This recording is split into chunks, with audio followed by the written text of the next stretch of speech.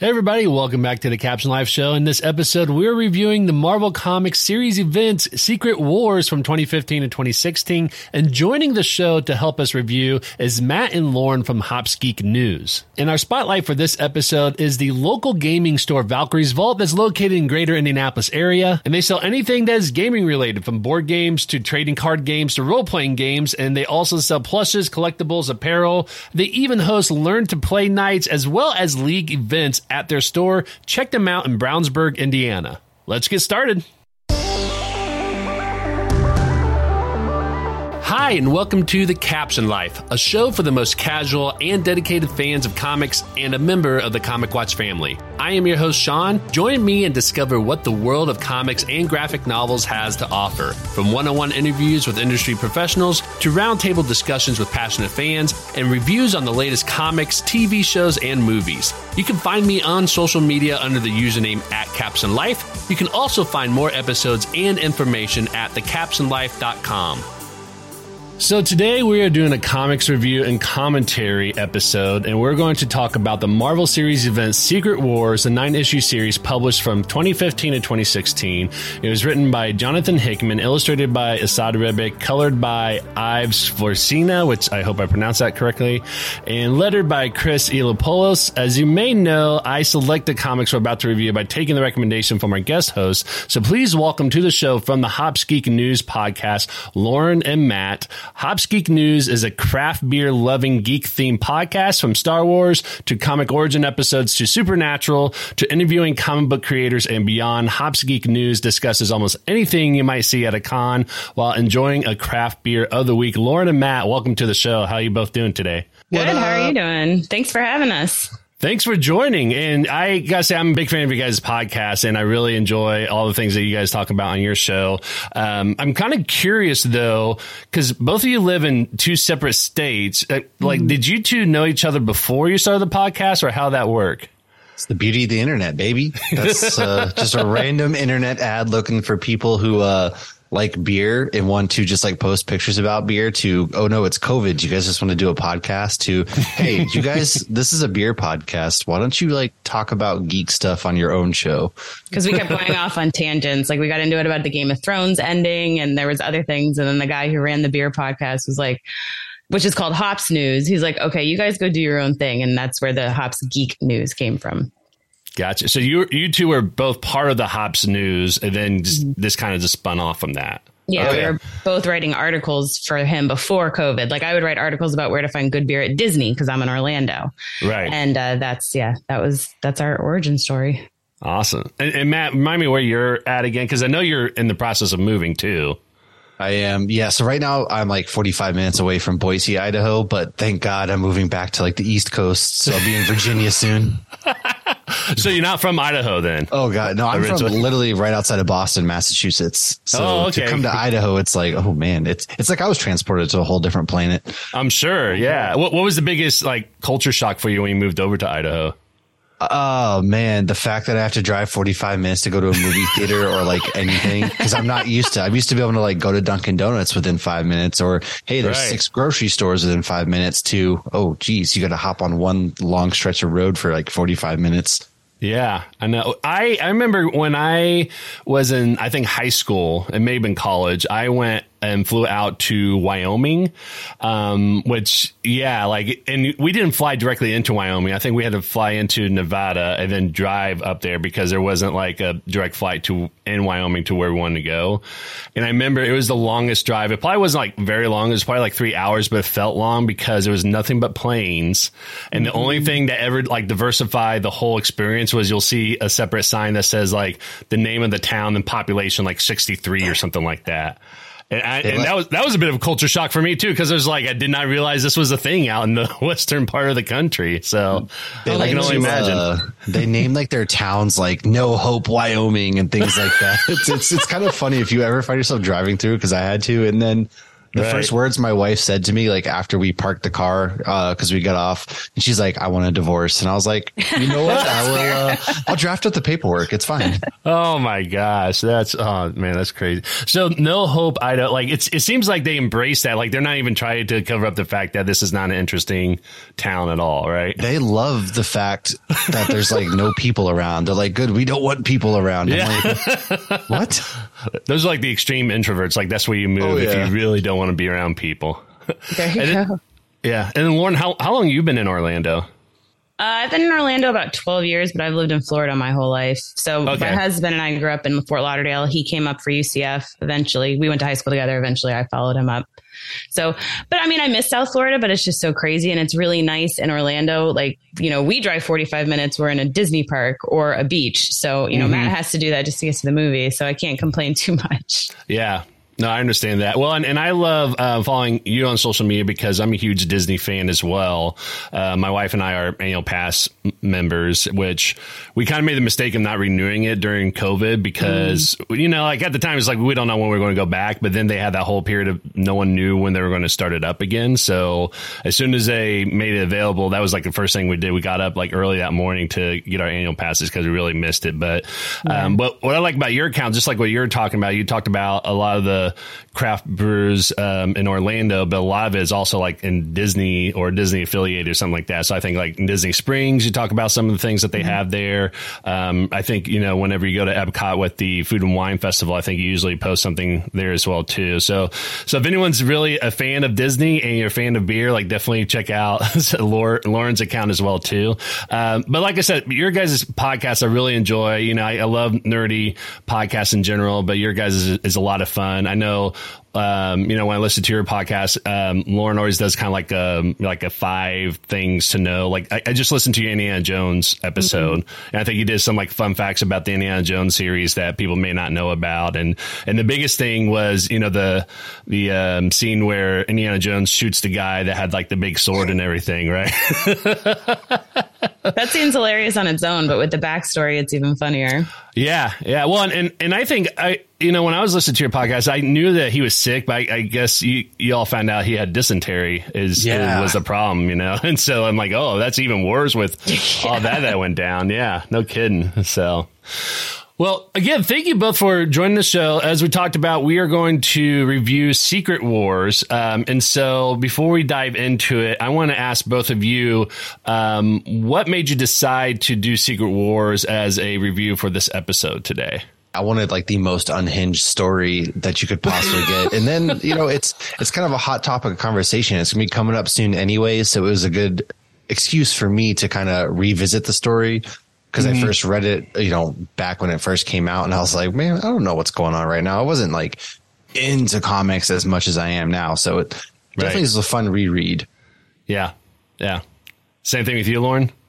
Well, for me, before the stuff comes out, I always like to read. I mean, that's basically what we do with our comic origin episodes. You know, we like to release those before a show or a movie comes out. And I love knowing the backstory. And sometimes I whisper to my husband and he doesn't care. I'll be like, in the comic, this happened. But, you know, like when they announced Infinity War years ago, I got the Infinity Gauntlet and Infinity War, you know, all those books and everything. And I just love having that backstory and seeing the differences. And that's how I got into comics, because I would walk out of, you know, X-Men Wolverine Origins and one of my friends was like, well, in the comics this happened and this happened, and I just love the comparisons and hearing the full backstories. But this was not what I expected at all. So but yeah, when Feige announced Secret Wars, I was like, okay, well, I gotta read Secret Wars. And you know, the longer you wait, the harder it's going to be to get. So when that was one of the options, I was like, yeah, let's definitely do that. But yeah, this was interesting.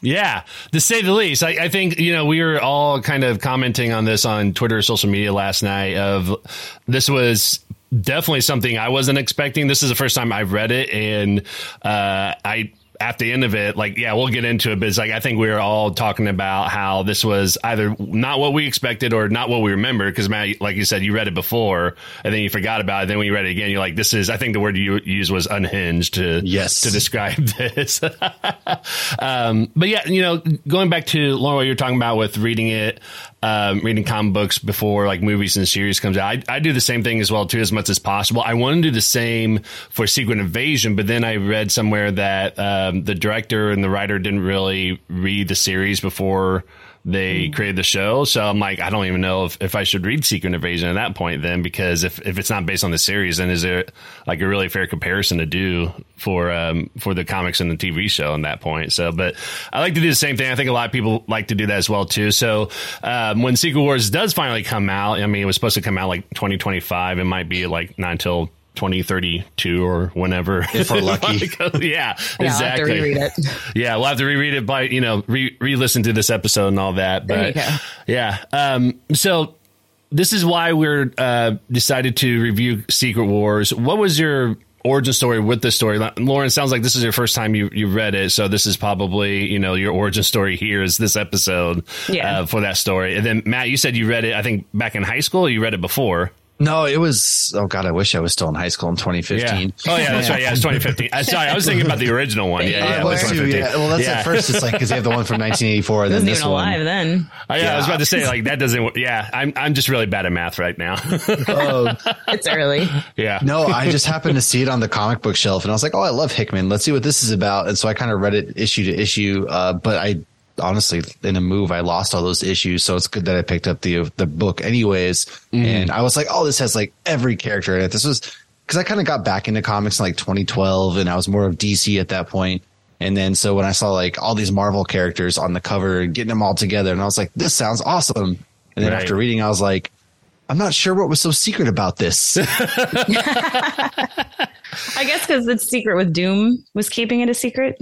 Right. From everybody else. Oh yeah, I guess so that makes sense. But yeah, I was like, I don't know what was so secret about this. And then that was just based on my origin, was just finding new, fun, exciting things. And it's like as many characters as possible. Like, let's see what this is about. Yeah. The art's beautiful.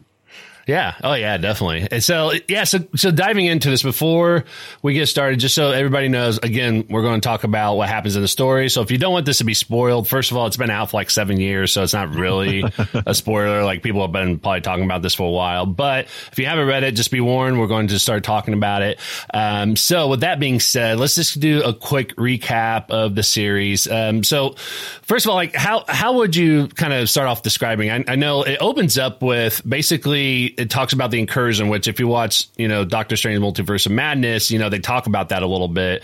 But basically, it talks about how the entire multiverse is already being destroyed. So you just kind of leap into the story knowing that. Apparently, some of the other things are happening in the other comics before they jumped right into this. But the first issue opens up with Earth 1610, which if you watch Spider-Man Into the Spider-Verse or Across the Spider-Verse, that's the world that Miles Morales is from. But it's incursion between Earth 1610 and Earth 616, which is the main MCU. And basically opens up with like Nick Fury's team from 1610 is trying to, attack Earth 616 and vice versa. And finding out that there's a Reed Richards called the Maker that is part of Earth 1610, and he's trying to do something secret. But like, how would you kind of describe the story going, jumping off from that point? Ooh, I would, pretty much say that two worlds collide, and out from the ashes we have Doom's a god, and yes, a lot of heroes who have survived this event are basically doing his bidding, and from there it's just cameo after cameo. People just, I don't even know. It's kind of hard to without like fully describing what happens. Because we didn't read the backstories too. Because there was times where I was like, did I miss something? And yeah, And when they do the jump forward too, because they jump 8 years. But I thought it was very interesting having Doom be God, and there was definite parallels between Christianity and whatnot. And I know you like to talk about because you have a history with religion, but like when Valeria is like, oh, we found an object that's older than Earth. That's impossible. Right. So I thought that, but it was a very crazy transition of all these, so many heroes in the beginning just to kill. It was like they were all cannon fodder, like heroes that we loved and villains that we loved. Right. Yeah, and from the original 616 and 1610, which again, 1610 is known as the Ultimates universe. So if you're, reading comics, like that's its own separate thing. And I never really got into the Ultimate universe or read much of it. So like seeing these characters were really brand new for me for the first time.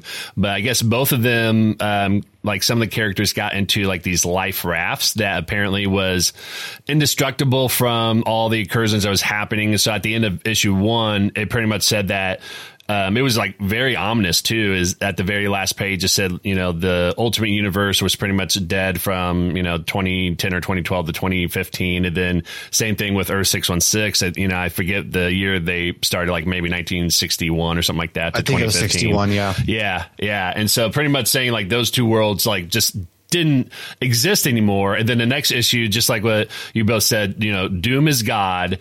We get like Thor and a group of Thors are pretty much like a private army of Doom. And you get to see like pretty much Doom, got rid of Reed Richards in this new world. Like he took the remnants of 1610 and 616 and probably the other multiverses and kind of create his own world. And in doing so, he pretty much got rid of Reed and inserted himself as Reed. And when it comes to the family of the Fantastic Four, so he's married to Sue, Franklin and Valeria are his kids. Johnny Storm is now like the sun. They banished him into the sun. Like, yeah. What? And not like he turned into the sun, but he's like the source of the sun. So you see like a little panel there of like Johnny on this, supernova scale and just in constant pain the whole time. And we don't know where Ben Grimes or where Ben Grimm is at this whole time. Like he's somewhere no one knows. Yeah. Like no one knows where he's at or anything like that. So it's just like he's just gone. So Reed and Thing is gone. Johnny's now the sun. So that's like very, torturous because, it's Doom. That's what he lives for. And he has the family that he wanted. Like everyone worships him and he's the god here. Right. Doctor Strange is the sheriff of this world, apparently, which I know you two probably know my feelings about Doctor Strange. So it's like, of course, this guy is involved somehow with the whole story. And then later on, we see that Strange found these life rafts where these characters are at that survived from Earth 1610 and 616. One of the groups of the characters is like the Cabal. So that's, Thanos, Maximus from Inhumans, Proxima Midnight, all the, some of the big bads that we have from Earth 616, they show up.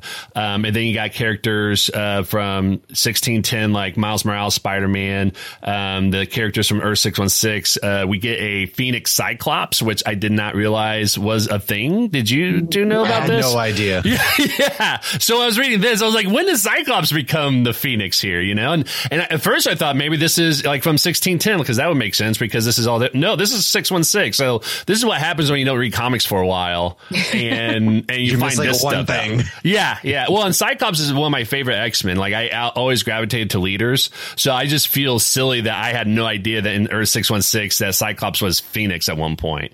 So there was a fight, between those two. Doctor Strange showed up and, I guess decided to like disperse them throughout the entire world, I guess, because he didn't want to draw attention to this. And then Doom kills him. I can't remember why. I think it's because Strange started to actively act against him because he realized this is a bad idea and everything. So right. He sent everybody away so that Doom couldn't kill them. Yeah. Right. And then yeah, because Strange was pretty much started to turn on him. So Doom kills him, and I don't even know how he killed him. Is just I guess because he's God, he just pretty much just made him go away by just turned him willing into dust. Kind of is how I took it. So he just boom, you're vanished. Yeah. Exactly. So as we go through this, basically we see this whole world that Doom has created was basically concocted because Doom realized what was going on, which was the Beyonders, which is this group of people from Marvel Universe, which again, I did not realize was a thing until this comic, but I guess they're kind of godlike in a sense. I guess they were creator of the Celestials, if I remember correctly. But they decided that they were going to implode the multiverse by taking Molecule Man and creating a bunch of Molecule Men in each of the universes to create a bomb to just reset the multiverse. So Doom somehow figured it out. They never really explain how, but it's Doom. So he figured it out. So he decided to stop them and then drew them out, the Beyonders out to get their powers, basically. And that's how he becomes God, is that he draws them out. He sucks out their power by using Molecule Man. Doctor Strange, again, was helping him because I guess he wanted to, stop all this from happening. So I guess Strange was on board with Doom becoming, God to do all this. So that's how he gets the powers, right? And Molecule Man still lives in this new world and this really weird, negative zone universe type of thing, and he's always hanging upside down, which I never was quite like, yeah, he's always hungry. Yeah, yes, and I mean, apparently no one came down and like fed him at all. You know, like, you got food? No. Yeah, we're so happy with that one hamburger. They're like, oh, I forgot. You're holding this poor guy hostage. Bring him some food. The undoing of God is a hamburger. Yeah. And the hamburger was like 8 years old, right? Like, well, it was in stasis, so it was only like 3 weeks old. Yeah. But still, if it's 3 weeks old and it's still disgusting. Unless it's a McDonald's hamburger, it probably looks he's the same. that hungry, all right. Look, I was about to say, it's, you know, with fast food these days, I'm sure it's actually, you know, considered imperishable at this point, right? Yeah, it's just all the preservatives. Yeah. So anyway, so that's how we found out. That's how Doom kind of created the world, and then, you know, Valeria started figuring out like what was going on, and then it pretty much, you know, again, the name of this world, they called it Battle World, which I'm not even sure why. I don't think Doom came up with that name. I think somebody else did, but it was just like kind of like just a weird, like, why would we call it Battle World? You know, it's whatever, right? Like, not a whole lot of battles go on. I know. Yeah. It's just like it seemed like it was supposed to be this, what's the word I'm looking for? Like, you know, like not a dystopian, but a utopian society almost, you know, like everything seems to be nice. Everything, you know, everyone is on board with this, and everyone's happy, you know, and blissful and things like that. But then once people start hearing the truth, then they start, you know, attacking Doom and, you know, try to correct things basically. So by the end of it, we see that, you know, it comes down to Reed Richards and Dr. Doom fighting each other like always, because if you talk to people who are like really big fans of the story, they'll always tell you that Secret Wars is not an Avenger story. It's a Fantastic Four story, which I'm like, yes and no. Like I would say it's both, you know, like it's definitely centered around Fantastic Four, but I mean, there's Avengers in there and they have their own stories that's happening in there as well too. But it does come down to, it's a story of Fantastic Four versus Doctor Doom on some level, right? So yeah. Well, I mean, Doom steals Reed's girl and all that stuff. So yeah, I can see where it comes down to it. Yeah. I feel like all the other stories were supporting, and they were all supporting characters, and the Fantastic Four were the main characters. Exactly. Yeah. So they weren't like side characters or background characters. They're all kind of part of this. And there's definitely tie-in stories with this as well, too. So if you are reading this main issue or this main series and you're thinking, you know, there's probably more to the story, there probably is. And they probably wrote it. I didn't have time to go through and read it. I'm just going to keep it to this. So that's all we're talking about, just these 9 issues. So, and then what I also found interesting is, I don't know if you all saw this, but when I was reading this, I was reading it through the Marvel Unlimited app. And on each of the cover, it kept saying issue 1 of 8, issue 2 of 8, 3 of 8. But then when I got to issue 8, it said issue 8 of 9. So I guess at some point they decided to take the last issue and split into 2 parts, which kind of threw me off, because I was like, I always thought it was 9 issues, but when I kept seeing the title there, I was like, oh, maybe there's only 8. But then when we got to the 8 issues, like, I guess they extended out to 9. So well, I know they did an issue 0 on Free Comic Book Day, so maybe that's why then they got them mixed up. I don't know. I mean, I would have to look into this, but I think they like legitimately just added an extra issue because I didn't read the 0. I didn't read the issue 0 on that one. Okay, they were supposed to do 8 issues, and then they last minute were like, we need another issue, and they did add another issue. But you would think that on the app that they would update that. Like, yeah, you would think so. I know. Well, so when I looked up the series, it did say 9 issues. Mm-hmm. So like when you look at it as a series, but my guess is when they have when they've had whatever they have printed, they want to keep what you're reading from the print version instead of updating it. So that's my guess, is that that's what they were doing with that. But what was really fascinating with all this is that with those 9 issues, I've never heard of them like taking the last issue and like decided to split into 2 issues. But each issue is also pretty inconsistent with page numbers as well too, because one issue would be like 24 pages, and then I think there was another one that was like close to 48 or something like that. Yeah. Yeah. So it was like all over the place in terms of, you know, how many pages you're actually getting for each issue as well too. So, but yeah, so that's, I mean, in a nutshell, that's Secret Wars. And like we're about to talk about, it's wild. It's all over the place. I know for me, I don't know about for you too, but for me, it was like kind of hard to figure out like what was going on and to follow, and like it takes until like the middle of the book before you really start to understand what's going on, and then you're like, oh, okay, now it makes a little more sense. And but in the beginning, you're just like, What? Yeah.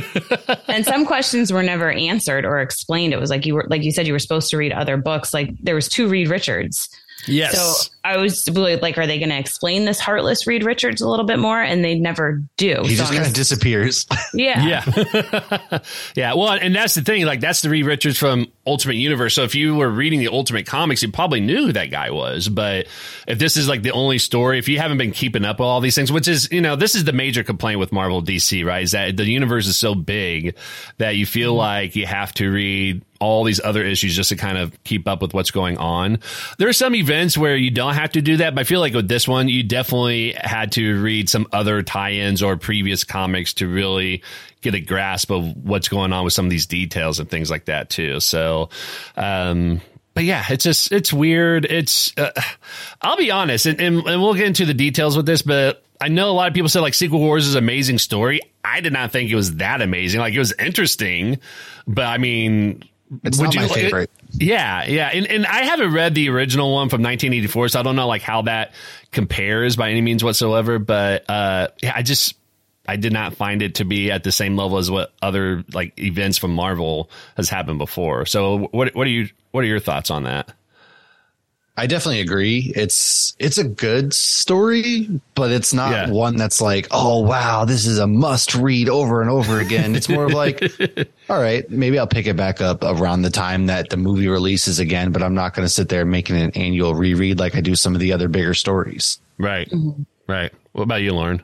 I feel the exact same way, because when I saw all the critically acclaimed or people loved it or whatever, I was taken back a little. But I think one of the things that took away for us was that we didn't have these backstories. And in a lot of comics, like I'll be reading Wolverine and like something will happen or a character will show up and it will say this happened in this comic, this issue. And so it gives you guidance and quick little like nuggets of info. And that didn't happen at all in this. At the beginning of, because I bought the trade back, it does give you other recommended books to read, but it, refers to this as the main event. Right. So I did think it was funny though. And there was a lot of humor in it that I genuinely enjoyed. Mm-hmm. And I'm curious to see how they do change this and put it onto the big screen, because onto the big screen, I've seen every single thing in the MCU. So I'm ready for that. Right. And so I think that will be enjoyable seeing it in that regard. But yeah, I mean, it was interesting, but yeah. Yeah. Well, and I think for the big screen, like, I think it's going to be mostly in name only, right? Because when you look at Infinity War, like, yeah, there are some elements from Infinity War, Infinity Gauntlet story that came in, but it's still a very different story than what we saw, right? So Infinity Gauntlet, Thanos wipes out half the universe, not because he's trying to save the universe, but because he was trying to oppress Death, who's like a personified version of it. So, of course, just like any male, like he's doing something to impress a girl, basically, right? So I think Secret Wars is going to be kind of the same thing. Like, it's going to have the same ideas in terms of here's these, two Earths essentially fighting each other, but I don't think it's going to, go at this same level either. But yeah, and what's the other thing that's really interesting about this is that Secret Wars, from what I understand, was supposed to reset the Marvel universe, because that's how we got Miles Morales got into the new Marvel 616. Right, yeah. But when the series ended, it didn't really explain any of that stuff. Like, it just said, Reed started remaking, it was Franklin that started to remake the whole universe and all that, right? So he started remaking the whole universe, and then it's kind of left at that. And so you don't even get to see how that came into fruition. I think you have to read some other story to find out, what happened as a result of all these things. And so that was the other weird thing about it, is like, it was supposed to reset all this, but it doesn't really show like what was the result as that reset. I mean, it definitely made it clear that that's what happened in this event, but it was just an odd story. I mean, it was, I think we're all on the same page. Like, it's okay. It's not great. It's not terrible. It's just, it is what it is. And, it's just, yeah. So let's talk a little bit about the cover art. For those who have not read Secret Wars, each of the issues was done by Alex Ross. And if you don't know who Alex Ross is, he's really well known for creating art, of a specific look that's very popular, very famous. That's really, photorealistic. And he uses, different kinds of lighting and stuff like that for his art. And he did the artwork for each of these issues. What did you all think about the artwork? Like, was there one that really stood out to you? Did you like all the artwork? What did you think of it? There was not one, I'll be honest with you, there's not one that I was like, oh, this really stands out to me. Right. they were all just like, of course, it's Alex Ross, right? It's very stoic in the way that he portrays these characters in his artwork. And so, of course, I took a minute to be like, wow, this is incredible. But at the end of the day, there was not one particular thing other than like just the cover to me always kind of just generic, is the one that stands out. But I didn't have one that I was like, yes, this is it. Yeah. I mean, for me, it was pretty unmemorable, right? Like the only one that was really memorable was the issue 1, but that's because that's like plastered on, the trade paperbacks. And whenever you hear about Secret Wars, that's the image that they show, right? But like all the other ones after that was not memorable for me. And I'll be honest, I recognize that Alex Ross is a really good artist. His art just doesn't slap for me at all whatsoever. So I know everybody's like, oh, I love Alex Ross's art.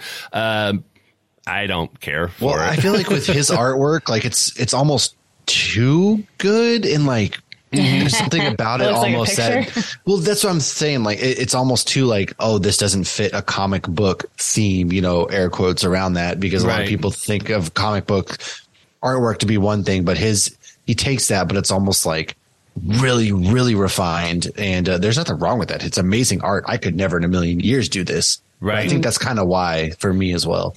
Yeah. His art definitely adds a lot of depth that other artists, aren't able to capture, because even when they add that 3D element to their work on a 2D level, it still doesn't pop out as much as Alex Ross's work. But yeah, I mean, I've never been a huge fan of his work. Like, I think, if you like it, that's great. And, more power to you. I'm not saying he's a bad artist by any means whatsoever. It's just that I know when they had the variant covers that came out for, I can't remember if it was Amazing Spider-Man, but the ones that they have out right now, he did a variant cover, I think almost 20 of them of different character profiles. Like everybody was like, oh, I got to get this one. I'm like, you can get it. I don't care for it. Anytime they do the variant covers, I'm always like, I feel like I'm getting bamboozled. I'm like, I don't need all these. Like when they re-released Walking Dead in black and white, they instantly put it in my box because I read it before, and I'm like, I'll take the first one, but like, no, don't bamboozle me. So, are you a fan of variant covers then, or? No, I mean, sometimes I'll see one and it's like, oh, this is really cool, but I'm not going to buy 2 of the same issue. So I'm always just like, it's frustrating. It's like, but I mean, I like having things in hand. I'm literally looking through this because when you're asking that question, I'm like, I don't even really remember them because I have the trade back and the cover art's not at the beginning of each issue. So they have all this stuff in the back. I do enjoy Alex Ross's art very much so. But I'm guessing these are them. They don't even have the name on it. This looks like his work. Yeah, it is. I mean, the one with the zombies and the Thanos is really cool. So there is some really cool artwork back there, but there's a bajillion. All these are different variant cover arts and everything. Yeah. But, I didn't read them before each issue. So that's usually when they stand out. I don't know why they wouldn't do that. Because usually like the cover art before you read each issue is... Yeah. Gives you an idea. Like sometimes that hooks you. Like I remember seeing like, Walking Dead, like when you see Negan and the one lady, kiss and you're like, what the hell? And then, you go home and read it. And then you're like, oh, okay. Yeah. I think when it's a collection of issues for a continuing story, I think they usually put the cover at the beginning of the issue that shows up in the trade. But I think when it's an event like this, I think it's usually... I think it's common that they put the cover issue or the cover art at the back of the book. So that way you can kind of read it as like one story if you wanted to, because it's a limited series of event stories. I think that's probably what they do. Yeah. Yeah. But I like to know, like, okay, I'm on to the next issue. So yeah. Well, especially when the page numbers, like I was talking about, is like very inconsistent, that some of them were 24 page, some were like 36, some were 48 and back and forth and all that. So you really didn't know, when the issue started and stopped. Yeah. Yeah. So, all right. So that's the cover art. So, let's talk about our 3, moments that we want to discuss from the series. It could be a moment that you really enjoyed, one that you thought was interesting or maybe was confusing, or one that you just absolutely hated and you thought this was probably a bad, either storytelling or bad artwork or just, something you hated about it. Anything like that. So let's go ahead and Lauren, let's start with you. What was one moment from the series that you want to talk about? So one moment, most of my moments that stood out were comedy moments. But my favorite moment that was not a comedy moment was when we learned, Ben Grimm is a wall and feels like, he's protecting people. And then when Susie goes to, when Valeria goes to fight him and he's like, you're Susie's kid. And that just stops him dead in his tracks. And he's like, oh, there's no way I'm fighting Susie's kid. So I just thought that one little line, it just showed so much about the Fantastic Four and the family, and that, they're going to come together, and not in a Civil War fighting kind of way. Mm-hmm. Yeah, and he gets blown up. Yeah. I know. He's just like, well, that's the thing is like, it's a very, sweet and a great, characteristic of his is that he refuses to fight Susie's kid, right? He refuses to fight their kids, no matter if it costs him life. And that's exactly what happens. And of course, Valeria is just like, all right. And like, without hesitation, she just blows him up. I'm like, man, it's like, don't mess with that kid, right? But yeah, you know what? That was interesting is, again, I haven't kept up with the Fantastic Four, but the fact that Ben didn't know Valeria was Susie's kid, like, made me wonder, was this a Ben from a different universe, or was this like Ben is new, but like knew who Susie was, even though this whole time he was a wall? Like, that was the part I was really confused about, because I didn't know if like maybe like Ben from 616 did not know who Valeria was, or maybe he was from 1610. No idea. But I found that a little like interesting, is like, how did he not know Valeria was Susie's kid? Right. It's also been 8 years. So it could have been maybe that, like, last time he saw her. Like, so how old is this kid? Would this be like the first time we've seen the kids still in the universe? Or I was confused about that too, because then I was like, wait, are these the kids that he thought were dead? I'm like, oh, those are the kids from the other universe. Like, I kept getting thrown off there too. I was too. Say what? I was too. I was like, wait, wouldn't he have known? But then again, my thought was like, oh, it's been 8 years. Maybe these kids popped up afterwards. I don't even know. Yeah. Well, and when you look at the beginning of every issue, they usually, do like kind of a character breakdown of where the characters are from. And so at the very top, they always talk about how there's Doom, Sue, Valeria, and Franklin. And so part of me wonders, like, if those characters, with the exception of Doom, was really created for this new battle world, and that they're kind of new. And then they, below that, they had the breakdown of like who was, part of the good guys from, both 1610 and 616 and the Cabal, right? But still, like, it just made it interesting that I've always knew Valeria and Franklin, has been around for a while. So I don't know if, like, at this point, Valeria and Franklin wasn't around or what. But yeah, it was just really interesting, to say the least. So, yeah. What about you, Matt?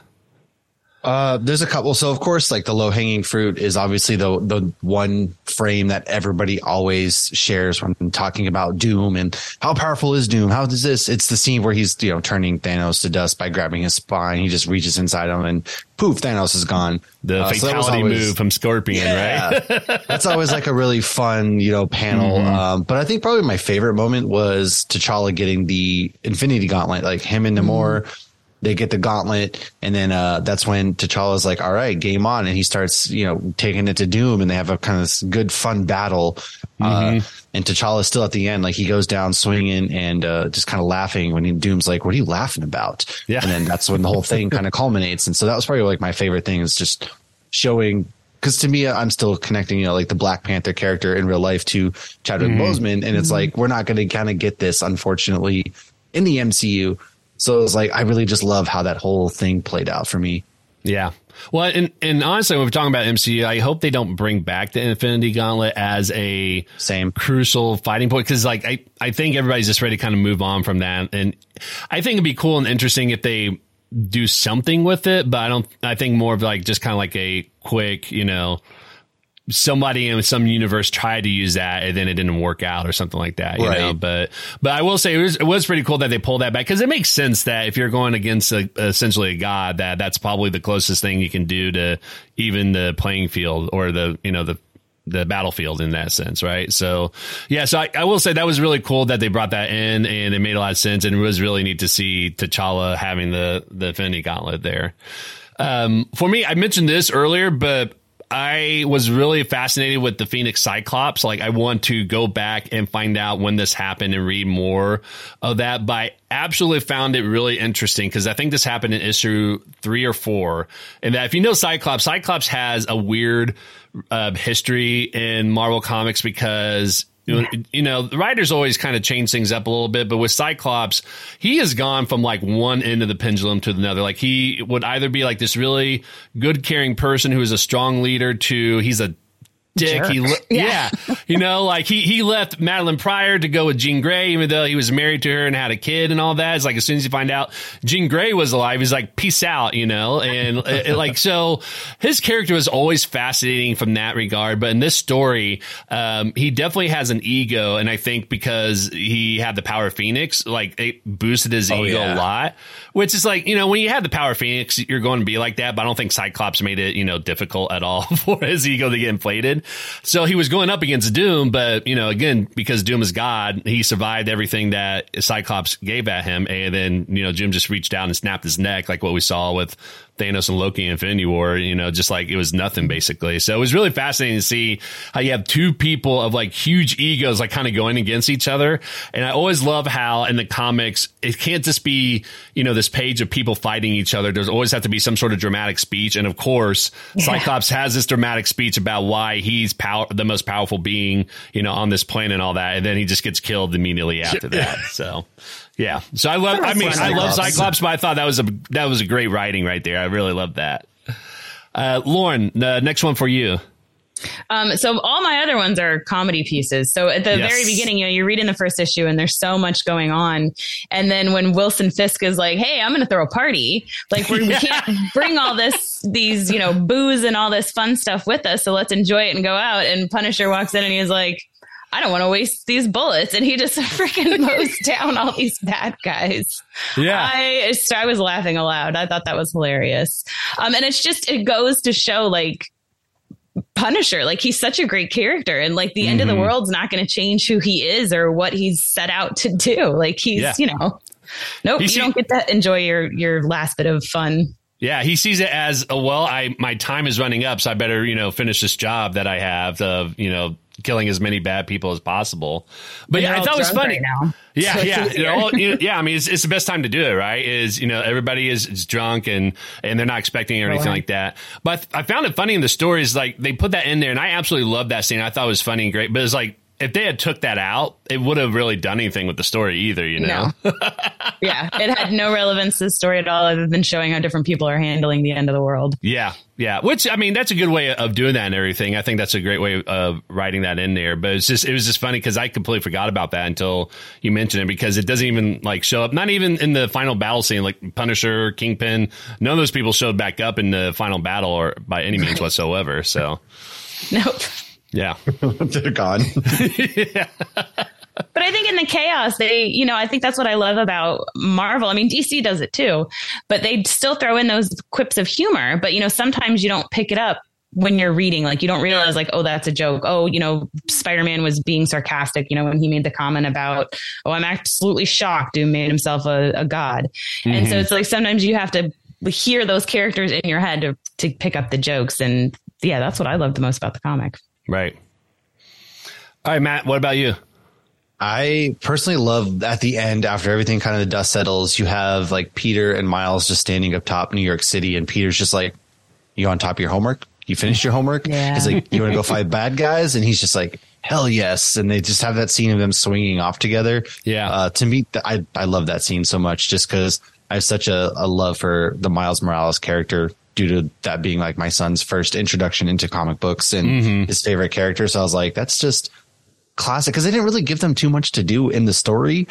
So I'm glad that like at the end, we kind of get to see them still just being bros. Right. Yeah. No, I love that scene too. And what's funny is Miles is my son's favorite character as well too. So I love seeing Miles in the story, but you're absolutely right. That was probably one of the best pages in that whole series, is seeing Peter Parker and Miles Morales swinging through, I'm assuming New York City at that point, right? Swinging through New York City, kind of showing like they're both going to be, Spider-Man in this new universe. And so that was really cool. I absolutely love that. That was a really touching moment. And you're right. They weren't in it too much, but they were kind of infiltrators, right? Because they were sent to sneak in and figure out like what was going on in this, negative zone space underneath the statue. And that's where they found out, Molecule Man. And again, that's where Molecule Man got the cheeseburger from, because Miles had it in his pocket this whole time. And like, how do you wear a skin tight suit and not realize you have a cheeseburger? Like a TARDIS in there or something? I don't know. My God. For me, my next moment that I want to talk about is Mr. Sinister and Captain Marvel. So when you're reading the story, you see just this one panel of where once the heroes got dispersed across the world, you kind of see where each of them kind of showed up at. And Captain Marvel was captured by Mr. Sinister's goon. And you just kind of see that scene where she's captured. And then the next time you see her, she has the Mr. Sinister diamond on her forehead, which means like I don't know exactly what it means, like if he like converted her or like transformed her or something like that. But pretty much she's with him on all this stuff as well, too. And so it just really tells me I know a little bit about Mr. Sinister, but I feel like I don't know a whole lot about him in regards to like what happened there. And the fact that the man was decapitated in this story, and he's not dead because his head kept like talking and he kept having this conversation. His head off. Yeah, exactly. You know, and everyone thinks like he's dead, but then he's just like having these conversations with just his head and saying, oh man, this is not going to be good at all whatsoever, you know? And I think someone like stomped on his head and all that. But yeah, it's just like, I need to go back and kind of reread up on Mr. Sinister, because obviously he's a very powerful being. And I know I've been reading the current X-Men run where he shows up, and, you know, it's all about Sinister because he's the one that's kind of messing with reality and stuff like that in the X-Men story. So obviously he's a very powerful person as well, too. So I can see at some point they can have Mr. Sinister going up against Dr. Doom and trying to, you know, play for God in the world, because he's always doing that as well, too. So I found it really fascinating that they kind of combine those two characters into the story, because I feel like we probably haven't seen those two in the same story, like in anywhere else in the Marvel universe. Yeah, I was surprised when he showed up because it took me a second. I'm like, I'm pretty sure that's Sinister, but they're not going to have him just answering to Doom like this. And then that was when I was still figuring out what was going on. And then I expected that to be a bigger showdown, I guess, but he was very passive considering who he is. Yeah, Mr. Sinister is one of those people where he'll always make it seem like he is kind of, you know, going along for the ride, but he has like 3 plans going on that you don't see on the back end. Yeah. And so obviously this one didn't really play a huge role in the final issue or anything like that. But my guess is if you read the tie-ins, he was probably trying to do something else. And then I wouldn't be surprised if when they reset, like Mr. Sinister still remembered Battle World, and they, you know, he brought in his plans from that. Cause that's kind of what he did with the current X-Men run, is that, you know, they kind of did like the reset of the world, but he still remembered like all these times where the world got reset because he was kind of behind it and everything. So he like downloaded all of his memories and data and stuff like that. So I wouldn't be surprised if the tie-ins kind of showed that was happening in the behind the scenes as well, too, that he was playing the longer game and like waiting for all this to, you know, fall out, and then he can kind of, you know, go and assume the throne. So. Yeah, I hadn't read anything on him since like old Wolvie comics that I read years ago. Right. Yeah. Who's next? Is Matt? Are you next? I can't remember. We're going all over the place. I think you're next. He said Spider-Man. Yes, but then I said he just gave yours to Lauren. Oh yeah, that's right. Yeah. So it's Lauren. Sorry. So your last one, Lauren. Okay. My last one. Okay. There's 2 just real quick. When all the Hulks jump out and go smash, smash, smash, smash, smash, I started laughing. And then the zombies at the end, when they're like, you know, it's all about glory and honor. And these zombies are like, glory and honor, brains glory and honor. I was like, what is happening right now? This is so ridiculous and silly in this, you know, somewhat serious story. Yeah. So those are mine. But that kind of came out of nowhere too, right? Like, it did. Like I know we had Maestro in the story. He's shown up a few times, but then like this whole army of Hulk shows up out of nowhere. The Marvel zombies showed up out of nowhere. Like again, like this is what makes the story really weird, is that if you read just the main story event, you're just like, why the hell are they showing up in this story now? You know? It's just so weird.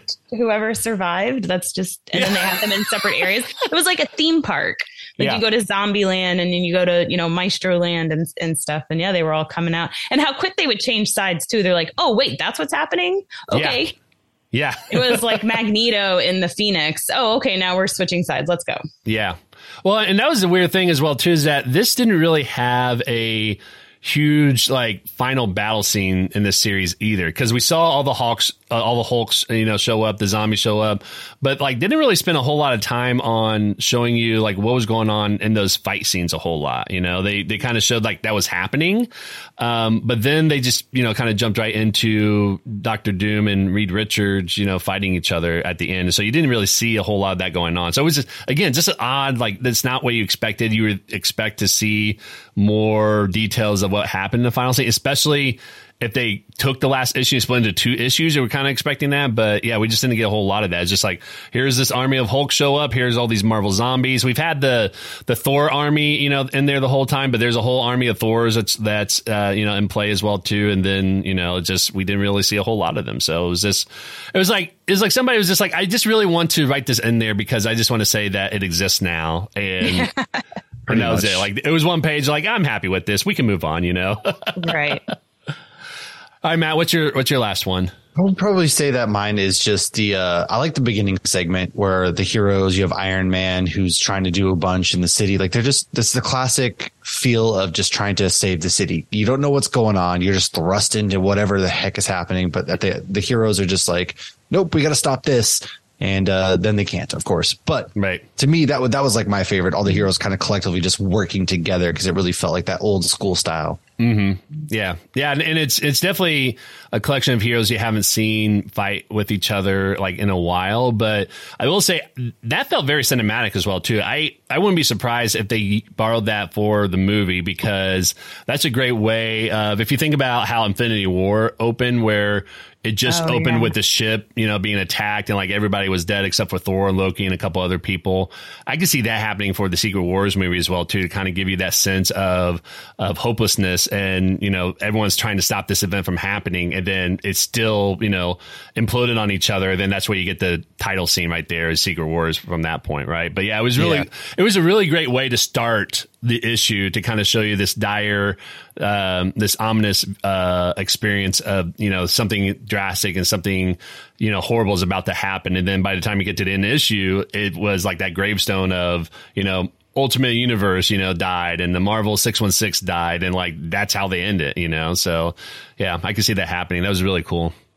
For me, my last one is, I need to talk about that final scene with Reed Richards and Doctor Doom, because it's comical and intelligent, I think, of how they wrote this, because basically as they're fighting each other in the negative zone with Molecule Man, again, hanging upside down, just watching this whole thing. I feel like they didn't draw this, but I feel like they could have like just had Molecule Man in the background, like still eating the cheeseburger while this fight is happening. Like, I feel like it would be very comical if they did that. But what's interesting is that Reed and Doom was talking about how if Reed had assumed the powers of a god of this world, Reed said, you know, I would have done a better job than this. And then there's this pause, and Dr. Doom, you know, punches him. He says, yes, I know. And then Molecule Man hears that. He's like, okay, we both agree on this. Good.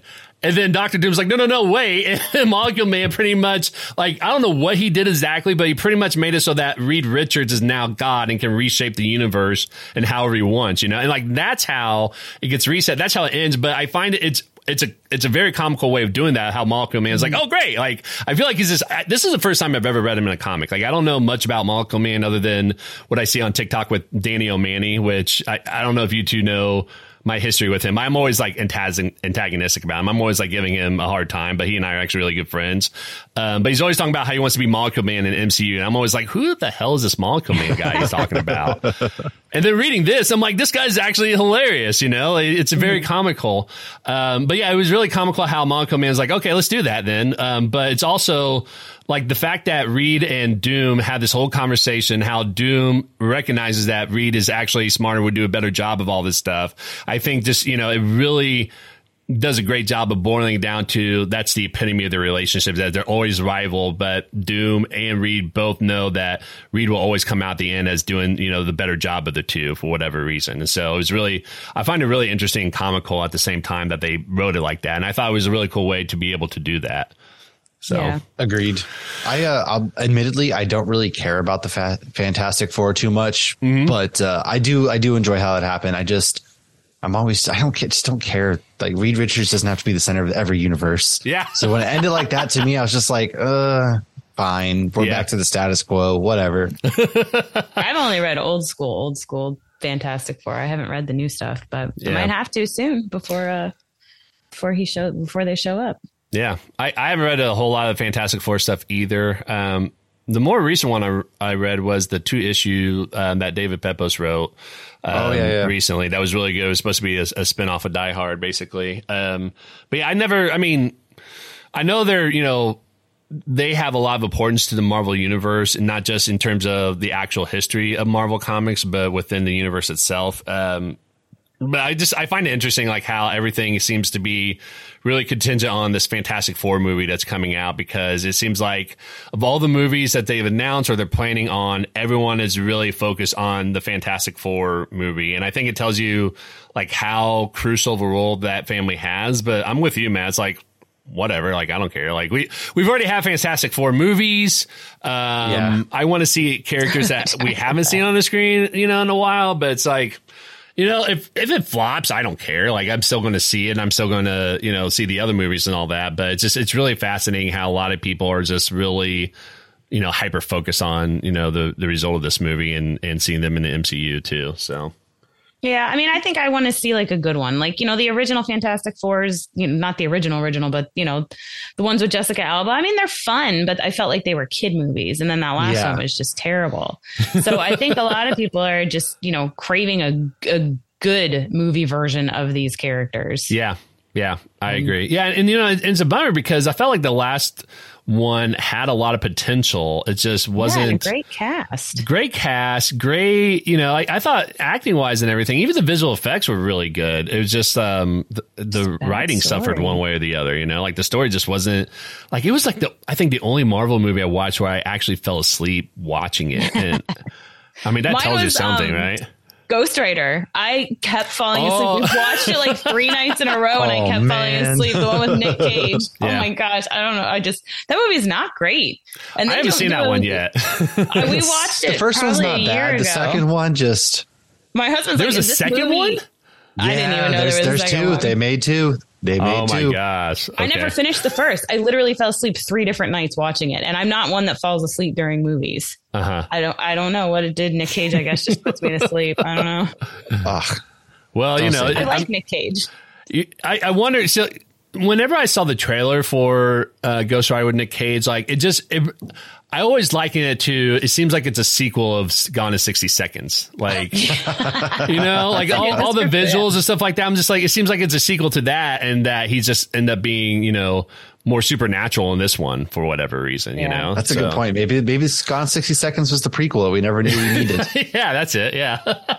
He had to change his identity and everything else. I didn't like how they portrayed Eva Longoria. That really bothered me. That's fair. She's not a good, strong character at all. It's very silly. I think that was my issue with it. But yeah. Well, so that's Secret Wars in a nutshell. Overall, like what, let's start with you, Lauren, because we started with you. We'll go ahead and end with you. Like what, out of 10, what would you give this, series, this event for Marvel? 6.5. Awesome. It was entertaining, but I didn't love it. Right. Yeah. What about you, Matt? I was going to say a 7, just for like, there's a lot of really good artwork within it. A lot of good, like fun team up sequences or things, interactions that you normally wouldn't probably get. Right. But overall, it's just like, it's not this grandstanding, like, whoa, that everybody kind of makes it out to be. Yeah. I think I have to give it a 6, for the sole fact that it was just a weird story. Like, it was written well. There were some parts I was just like, I don't know, but it was written well for the most part. The art was interesting. I found what was really interesting. I commend them for doing this, but I don't think it really connected for me. Is there have some moments where you have these panels and then you just have like a floating head in the middle of that page of like giving dialogue. Which I'm like, that's interesting, but I don't know why they're doing that. Like, I don't know. Like, I just felt like it was just like a floating head at that point, and it didn't know like what the point was for doing that. But like it wasn't a bad story. It wasn't bad art whatsoever, but it was just so out there that I felt like the only way you could really understand what was going on is if you read all the other comics that was happening at that time to really understand that. And like for me, it's if you're writing it from that point of view, like one, is challenging to do that, but you're going to lose people if they're just reading Secret Wars, so right. Yeah. So for me, it's going to be a 6 out of 10 just for that fact. But I mean, the writing, like I said, the writing wasn't bad by any means whatsoever. It just has some odd choices, and the art has some odd choices as well too. But I mean, I've read worse and I've seen worse, so it's definitely not a bad book. So yeah. No. Yeah. So, well, like every episode, we're going to end with the comics we're reading. But first, I just want to remind people that the Caption Life is part of Comic Watch, which we are a volunteer organization that do reviews on comics, TV, movies, anything like that. So if you're somebody that wants to do reviews of anything, related to comics or anything like that, check out the link in the show notes below, and we will have an application that you can fill out, and then we get back with you within 7 days. It's a great group of people. Next week, if you chime into the show, we're going to have a episode with Sammy from Skeleton Key Comics to talk about grading comics. So if you're interested in knowing how comics are graded, because I know nothing about it, that's why Sammy joins the show, so he can tell us a little bit about this. So let's talk about the comics we're reading. I'm going to share what people at Comic Watch and in our Discord Lunacasters are reading, and then Matt and Lauren, I'll ask you too what you're reading. So starting off with Comic Watch, Chad Burdett said, Night Terror so far has actually piqued his interest, getting a lot of Sandman Dreaming vibes, which I know a lot of people have been talking about that. A lot of people are really interested and fascinated with that major event coming from DC Comics. And Dustin Gable said, just finished the last leg of Wade to Zdarsky's of entire Daredevil publishing history. What stood out to him was the mini crossover Omega Effect with Rucka's Punisher and Avenging Spider-Man. Second time Marco Cicchetto got to work on the title and solidified him as the definitive Daredevil artist before the current run. Helps that comes right in the middle of the Wade run, which might be his second favorite Daredevil run of all time. From the Lunacasters Discord, we have D.R. Owen said that his latest reads from the library includes 2 Black Panther trades from Coates, Stelfreeze, and Martin, and also reading The Swamp Thing from Maggie Stiefvater. Kim from ODPH Podcast said he's reading Grimm from Boom Studios, returning this week, and it's written by or created by Stephanie Phillips, Flaviano, Renzi, and Napolitano. Sorry, I'm like butchering all these names here. Ushering the next chapter of the saga of Jessica Haro. Byron O'Neill from Comic Book Yeti said the oddly pedestrian life of Christopher Chaos, side quest, and the trade for Gospel. Year the Collector said DC is halting all stories for the Night Terror event. Heroes and Villains Worst Nightmares. Yes, please sign me up. And finally, Joe Loves Comics said, I read the latest issue of Saga, issue 65, yesterday, and it was heartbreaking. Lauren, Matt, any of those comics that y'all read? I know I keep hearing about Saga. I tried reading it before. I can never get into it, but so many people love Saga. Doesn't Carrie read that one? Yeah, that's my wife's favorite. She even has like the one of the characters like the framed up on the wall. Me, I'm with you. It's just kind of like, it's not bad, but I'm not reaching for it the first thing. And like, that's not my first recommendation for anybody to read right off the bat. It's right. Just me. Right. See, I had heard nothing but good things, but I've never read it. Part of me wonders if you have to get past like the first couple of issues, because it's really weird. Like it opens up with these 2 people with televisions for heads. Yeah. Like it's like weird. Like there's creatures, and it's then like an 80s music video. There's a general, and he's got the television for the head. But then like it's about these 2 who had like forbidden love almost amidst this war. And right. Yeah, it's interesting. It's a different story with different characters. Right. I felt like Invincible was slow at the beginning, and the guy at my comic shop years before they did the show, he's like, you just have to get through the first issue, and once you have that first big reveal, I couldn't put it down. Like, I mean, that was probably my all-time favorite comic. So yeah, sometimes you got to get through the rough to enjoy it. But yeah, I just don't know when I'm going to, because I got so many other stuff I got to read. So it's like I'm not itching to go read it right away by any means whatsoever. So, so Matt, what comics are you reading this week? So I've been reading the Darth Vader Red, White, and Blood. Like it's the black and white Darth Vader comics. I always get the name mixed up for some reason, but it's because there's another one with the same like name right now. Yeah, it's like the Moon Knight has the Red, White, and Blood as well. So I was always like, it's a tongue twister for me. But the most recent issue came out, like Mark Bernardin had a story in it. It's kind of like a culmination of a few different writers and artists within it. So like David Pepose had one in the second issue. Daniel Warren Johnson just had a story in one as well. And it's just fun. It's like you get to see Darth Vader. He's very ruthless, very brutal. He's obviously one of my favorite characters to read comics about. So if I had to like recommend anybody read anything, there's only 3 issues of this one out right now. I would definitely pick that up. And then the last one I would just recommend is the Riddler Year One, written by Paul Dano. Yes. That one's been a lot of fun. The book 5 just came out, and I just picked that up yesterday. Yeah, I haven't had a chance to read that, but it is a fantastic comic book. What I love about the Riddler Year One is that the story is really interesting, especially if you're a fan of the Batman film, because it's supposed to be written in that universe. But the art style I absolutely love, because the Riddler Year One is very much a psychological thriller kind of story where you get into the mind of the Riddler and what he's dealing with.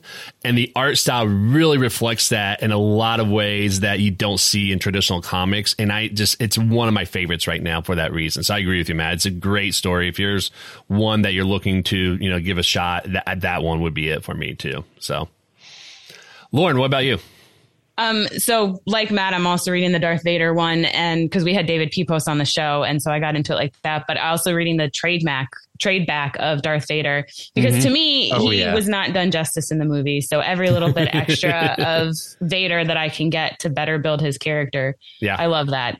But I'm a big Wolvie fan. I do have a stack, because last night I actually finished the 3rd Star Wars Aftermath book. So my stack of comics has just been getting bigger and bigger, because I've been reading and I just bought the 3 Thrawns. So my stack's just going to get bigger. But I'm always reading the current Wolverine. It's on issue like 30 something now, but that is the Deadpool and Wolverine interaction I'm hoping we see in the movie. Yeah. And I got to meet Ben Percy and Adam Kubert. They signed my Wolvie Deadpool issue, and I was talking to Ben Percy about it, and I'm like, this is what I want in the movie. I want this Wade and this, Wolvie interacting like this. And they just dropped the X-23 books in my box as well. I'm excited to read those, because they say we're going to get a lot of Wolverine variants, and I'm really hoping we get Laura in the movie. Yeah. So I also have the Sabretooth one, which is the spinoff of the Wolverine. And I've really been enjoying that, because I'd only ever seen Sabretooth as a, castaway villain. So seeing things from his perspective, I mean, he's still evil, but it's, you start to have more sympathy for where he's coming from. Yeah. And I love getting that, sympathetic villain story, because nobody's born evil. Right. So it's, well, at least you hope not, but it's just, it's a lot of fun. So I'm really excited for that. Wolverine's out. I mean, my son's name is Logan. Wolverine's always been my favorite that's character. Right. Yeah.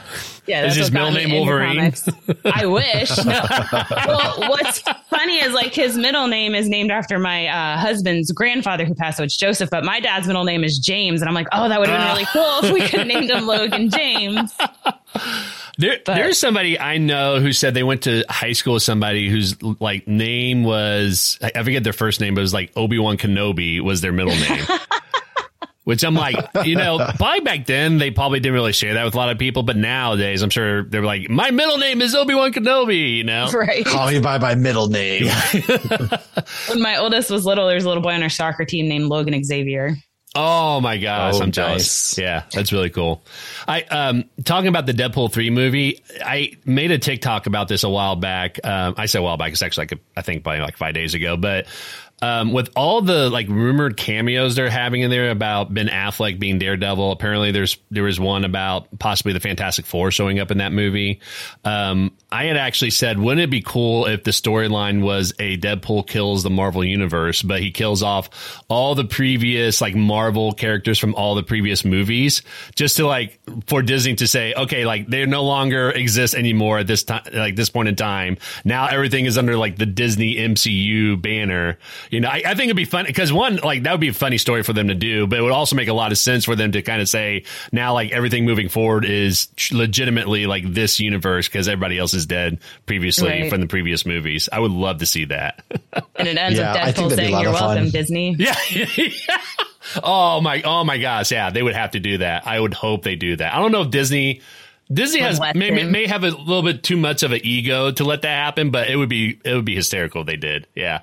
Yeah, they better do Deadpool right. Yeah. But yeah. Well, I mean, Ryan Reynolds is in it, and Sean Levy, who did Free Guy with him, and the Adam Project, I think he did that as well too. Like those two are really good movies. So I'm hoping that they'll do a really good job with that, and that Disney's not going to get too much involved. But I mean, Feige's also on board with it, and I think they're taking Feige's lead when it comes to the MCU. So I'm not too worried about it. But I know there's always worries. Yeah. Yeah, I think they have more issues with what goes on Disney Plus is my theory, because I just heard like Marva in Andor was supposed to say F the Empire, and Disney was like, no. So it being on the big screen, I think that will help too. Yeah. But Deadpool and Deadpool 2 is also in Disney Plus as well too. Yeah, so and like, That's true. That is true. Logan. Yeah. So if they're allowing that on there, like I can't imagine they're going to be, too worried about it. I can see why Star Wars is, because Star Wars is always like targeting kids. Yeah. Yes. They've always, it's always been like that. Whereas, they can't help with what they did before with Logan and Deadpool, but they kind of embraced it and said like, as long as we keep just these movies, at rated R, like nothing else, then we're fine with that. But I can see why Star Wars, they probably didn't want to do that. So, yeah. For me, this week, I am picking up Daredevil number 13, which I think this might be either the second to last or last issue with Chip Zdarsky and Chichetto. So I'm really interested in that. I know I've been kind of getting behind on those issues, but I'm picking that up this week. And then the other issue I'm picking up this week is No One from Image Comics. Have you two read this one yet? I haven't, but I love everything Image puts out. Yes. Well, and this is part of the Massiverse that, Kyle Higgins and Ryan Parrott and everybody else have been putting out there with Radiant Black, Rogue Sun, who lives in that same universe. But this one I absolutely love because it's very much a kind of a detective mystery kind of story. And I've been saying this as well, too. What I absolutely love about this is that they've also released, when a new issue comes out, they release a podcast audio drama. So it's not a podcast about the book, but it's a podcast that's supposed to live in that world. So I think Oswald Patton is in it, and Rachel Lee Cook are both voice actors for characters that's in the story. Nice. Yeah. So I mean, that's a cool thing that they've been doing with this universe, that they're like pushing the boundaries of what people do with traditional comics. And this is one of them, is that they're releasing an audio drama version, not a version, but it actually gives you additional details about the story that you don't see in the comic book. So it's one of my favorites from Image Comics so far. I absolutely love it. That's another one where I say, if you want something that is not from Marvel or DC, it's not really a superhero story necessarily. It's about a vigilante that has technology to kind of help him fight crime and stuff like that, but you don't know who this person is. He goes by the name No One, which is really fascinating pun that he uses. When I say pun, it's not like like a comedic role, but it's just, he'll say like no one is above the law and I am no one. So it's kind of interesting to hear him say that, like what does that actually mean? But it's a great story. So I absolutely recommend picking that up if you're looking for a new series to read. So, well, this was Secret Wars. Lauren and Matt, thank you very much for coming on the show. Before I let you go, where can people find you and your podcast online? Yeah, just go ahead and search Hops Geek News on any podcasting platform, any social media platform. It's pretty simple. That's where you can find all of our stuff and the links to all of our fun things. And Twitter, as long as it's still around. Unless your rate gets, yeah. Jeez. I know. You know what's funny is usually I ask people on Twitter, what comics they're reading to put on this episode, and no one responded. And I'm guessing it's because of all the chaos that happened. You can't see anything. Yeah, you can't see anything. You reach your limit. Yeah, I know. It's the same. And then Lauren, same thing with you. Just everything with Hops Geek News as well. Yeah, and you mentioned before, like the beer and Disney. That's the Hoppy Mommy. But yeah, Hops Geek News. Yep. Awesome. Well, thank you again for joining the show. I really appreciate it. And I hope to have you both back on the show in the future. Absolutely. Thank you so much for having us. And we'd love that. Yeah. Thank you. You have to come on our show one day. Yeah. That'll be fun. I'd be really excited about that. Yeah. And that wraps up another episode of The Caption Life. I hope you enjoyed listening, and don't forget to hit the subscribe button. You can follow us on social media at Caption Life. And if you like what we're doing, give us a shout out by tagging us in your post or send us a message. For more information about us and all of our previous episodes, visit thecaptionlife.com.